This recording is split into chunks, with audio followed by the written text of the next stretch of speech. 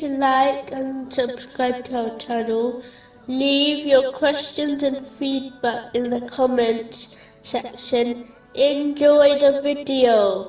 In a narration found in Sahih Muslim, number 6551, the Holy Prophet Muhammad, peace and blessings be upon him, advised that the Muslim who visits a sick person is in an orchard of paradise until they return.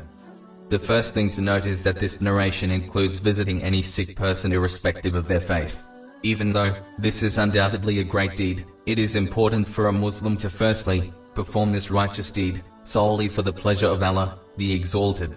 If they do it for any other reason, such as to show off to people, they will not gain reward from Allah, the Exalted. In addition, they should fulfill the etiquettes and conditions of visiting the sick, according to the teachings of Islam, in order to obtain their reward. They should not stay long, thereby causing trouble to the sick person and their relatives. In this day and age, it is easy to contact the sick and their family beforehand in order to ensure they visit them at the appropriate time, as a sick person will be resting throughout the day. They should control their actions and speech, so that they avoid all types of sins, such as gossiping, backbiting, and slandering others.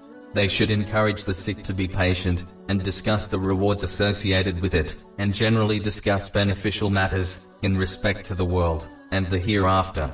Only when one behaves in this manner, will they obtain the reward outlined in the narrations of the Holy Prophet, peace and blessings be upon him. If they fail in this, they will either gain no reward, or they may well be left with sins, depending on how they behave. Unfortunately, many Muslims enjoy performing this righteous deed but fail to fulfill its conditions correctly.